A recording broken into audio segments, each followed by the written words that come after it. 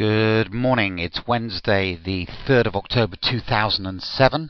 Here's the local news for Wensleydale Vale. Yesterday at the Stilton Hotel, the launch of their new menu went very, very well. They had over 600 people for lunch and dinner, and the new menu was a total winner. An update now on yesterday's boat that was late.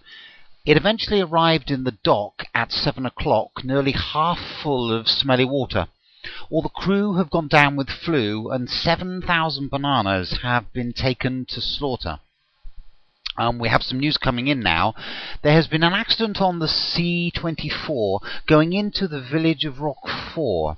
I suggest you avoid this road until they clear away the load and take the C36 instead.